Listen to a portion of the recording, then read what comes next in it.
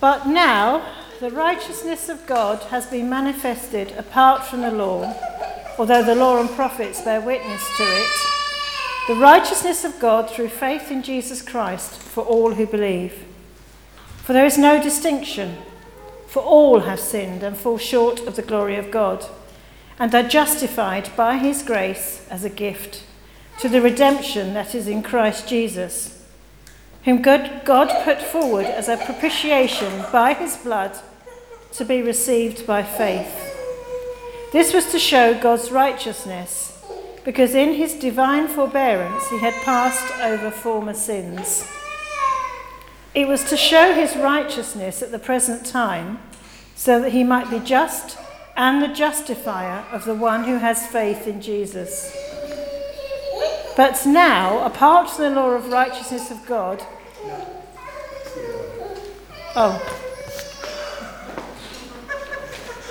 reading with meaning. Okay, but now the righteousness of God has been made manifest. Okay. Propitiation. It's another big word that ends in shun. As I said earlier, probably not a word that we use every day. But we probably all know what it is like to have someone angry with us. Last week, believe it or not, in Sleepy Felixstowe, in High Road West, Joy and I witnessed road rage. A guy got out of his car and started really laying into the guy in front because he'd pulled out in front of him. I won't repeat what he said, but it wasn't nice. He was angry. Whether justifiably or not, he was angry. It wasn't pleasant to see. Now, we know that our anger is usually negative and it's self-serving. We get angry because someone's upset us over something small, and we just get angry about it. We easily forget that there are, in fact, things we should get angry about. If we think about the injustice in the world, we should be angry about those things. But because we are human, our anger usually ends up being destructive. Because of this, we don't like to think that God is angry. But he is. God is angry. He's angry with sin, and he's angry with sinners. Paul tells us in Ephesians chapter 2 and verse 3 that we are in fact children of wrath, that we are under God's anger, and that is a problem. That's the shadow of death that Isaiah wrote about. It's a big problem. But in his letter to the Romans, Paul gives us the answer. Now, our verses that Joy read, in fact, in the original are one sentence. It is a long sentence, it has to be said, but it's one sentence, and it's all about this idea of turning aside God's wrath. And as we look at them, I don't know, I'm not going to go on for too long, but have we got some volunteers? I need probably 3, maybe 4, just to hold a piece of paper. I think it was Kipling who talked about his friends who were questions. I can't remember the quote. But come on, Jess, well, if you're the first, you're going to have to stand here the longest. But the first question, hold it up to tell people, the first question is, how? How can we be propitiated? Do you want to sit down? Now we've got that and we can come up again at the end. How is it that we can turn away God's wrath? I'm afraid flowers won't do it. What about our devotion? If we're more devoted, will that turn aside God's wrath? Or obedience to the law? Or even if we give ourselves to a good cause, is that sufficient? It's all too tempting to rely on ourselves, what we can do. But Paul makes it only too clear that that's not the way. What he says is that Jesus is the propitiation for our sins. In the NIV, it uses the phrase, the sacrifice of atonement. It means pretty much the same thing. It means that God's wrath is turned away by Jesus. But specifically, if you look at those verses in front of you, Paul says that through the shedding of his blood. In other words, it wasn't Jesus' life, but Jesus' death that satisfied God's anger. It's through Jesus dying on the cross that God's wrath is turned away. The death of the sinless Son of God is a sufficient gift. It's enough to turn away God's wrath. That's our part, is simply to receive it, to receive that gift, to trust that it's enough. So, our question was, how can God's wrath be turned aside? Well, only by the death of the Lord Jesus himself. So let's look only to him. Now, when someone realizes they've done something that has really made someone else angry, it's usually the guilty person, who brings the gift or brings the apology, isn't it? It's usually something we sometimes even say we will grovel. But the gift usually comes from the guilty party. But our next question is, come on then, here we are. Our next question is, who brings the gift? Look down at Romans again, if you want to park yourself next to Jess, that'd be great. In verse 25, it says, in the NIV, God presented Christ. God presented Christ as a sacrifice of atonement. It's not us that brings the offering. It's not us that's made the gift. God himself brings the gift. The ESV said, God put forward Jesus Christ, whom God put forward. It's God that brings the gift. Now that seems a bit shocking, doesn't it? And we're entering into a very deep mystery. We're entering into something that perhaps we'll never fully understand. The mystery that is the Trinity. The Father, the Son, and the Holy Spirit. The perfect unity and oneness of the three persons of the Godhead. The Father put forward his one and only Son. The most precious thing that he had. The Son, himself fully God, came willingly to offer himself. And the Spirit awakens faith so that the gift can be received. The Trinity working in unity as one God, offers that gift of propitiation, that sacrifice of propitiation, knowing that sinners have absolutely no chance of providing a sacrifice to turn aside God's wrath. He himself has done it. Our Heavenly Father has put forward Jesus. Instead of the wrath being directed to us, who deserve it, it's turned aside. It's turned back. It's taken upon God himself in the person of the incarnate Jesus. That baby who we remembered just only a week ago, who grew up to suffer and to die. Because of what Jesus did on the cross, we don't have to face the wrath of God. The wrath is turned aside. Instead, we can enjoy God's favour, his grace and his mercy. And that's very good news. Now I've got one more question. You can probably guess what it is. Who, how? Come on. This is a more difficult question. If I was in teacher mode, this is the most difficult. Explaining things. Why? Why did God do it? Why did God do it? Take a seat. So,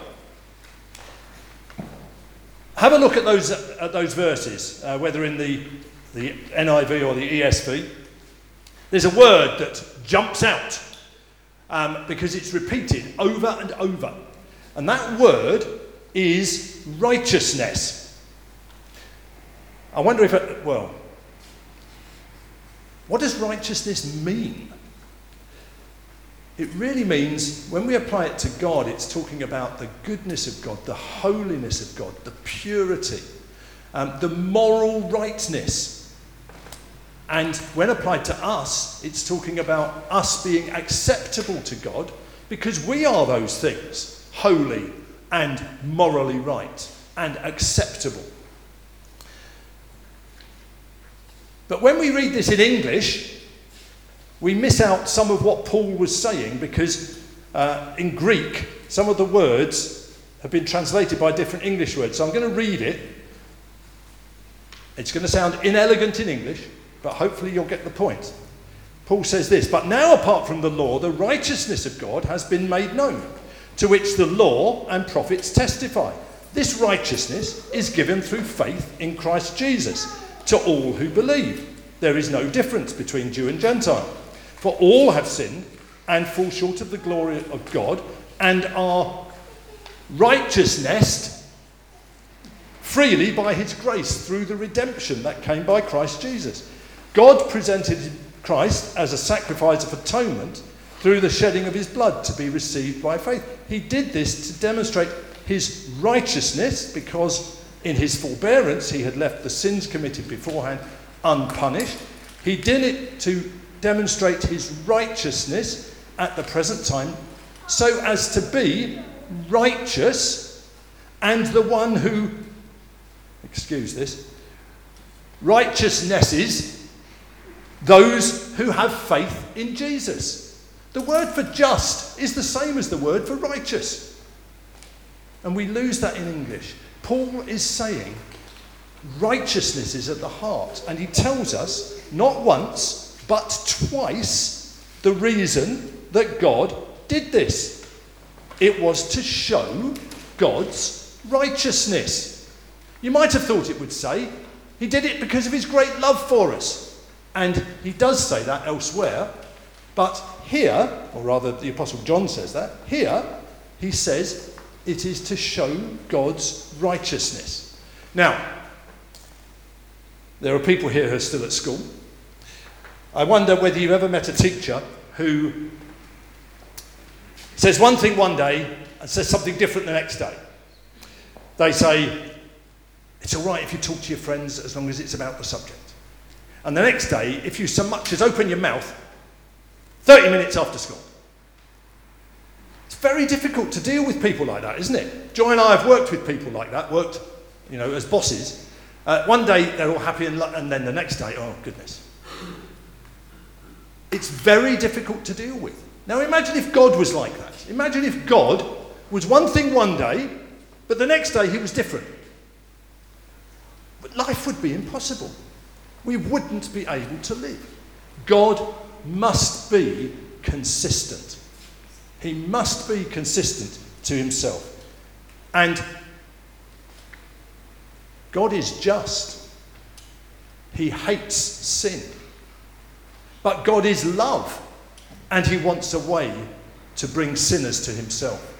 And in his wisdom and in his mercy, God found that way where he can remain consistent and yet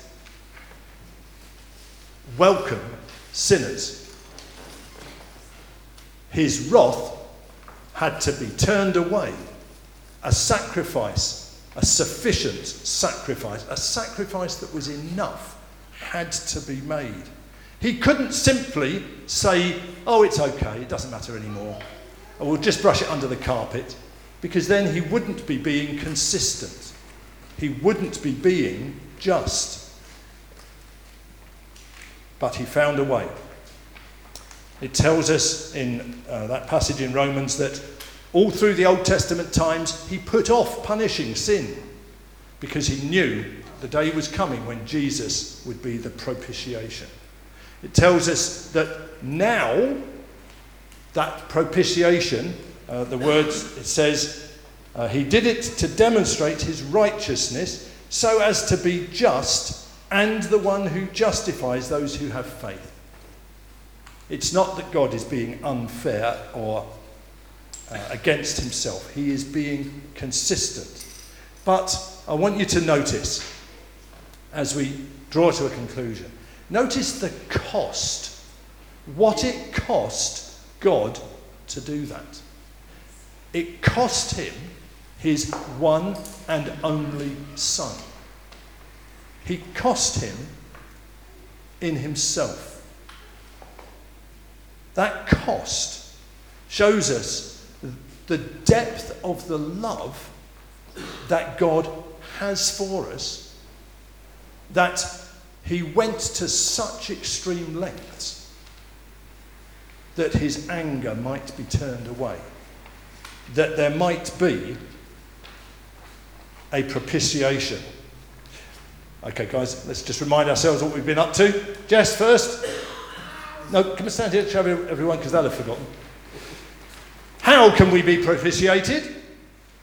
Well, only through Jesus. Stay there. Who put the propitiation forward? It was God himself. Why did he do it? He did it to show his righteousness. Only needs one question. So what? What does that mean for us today, tomorrow, the rest of the week? What's the impact? What difference will it make? Well, the passage gives us the answer there. Righteousness is repeated a lot, but there's another word that's repeated 3 times, and that word is faith. This passage calls upon us to come, and only to come, in faith, and to grab hold of the gift that God has given. Not trying harder to reach the mark, not being religious. Instead, simply and gratefully receiving that gift, trusting in Jesus, not in ourselves. Thanks, guys. Have a seat.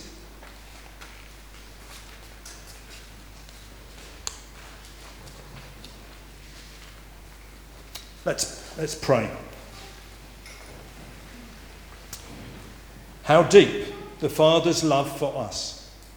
How vast beyond all measure. That he should give his only Son to make a wretch his treasure.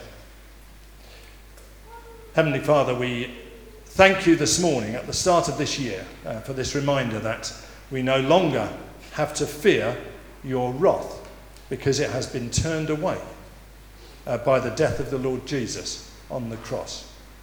We thank you that we no longer have to tremble and fear as we come into your presence, but that we can come boldly because you see us through Jesus and in Jesus. And we pray that whether for the first time or whether we renew each day, that we will come in faith, receiving this gift, receiving the righteousness that is from God apart from the law. And we ask that Jesus will be glorified in our lives. Amen.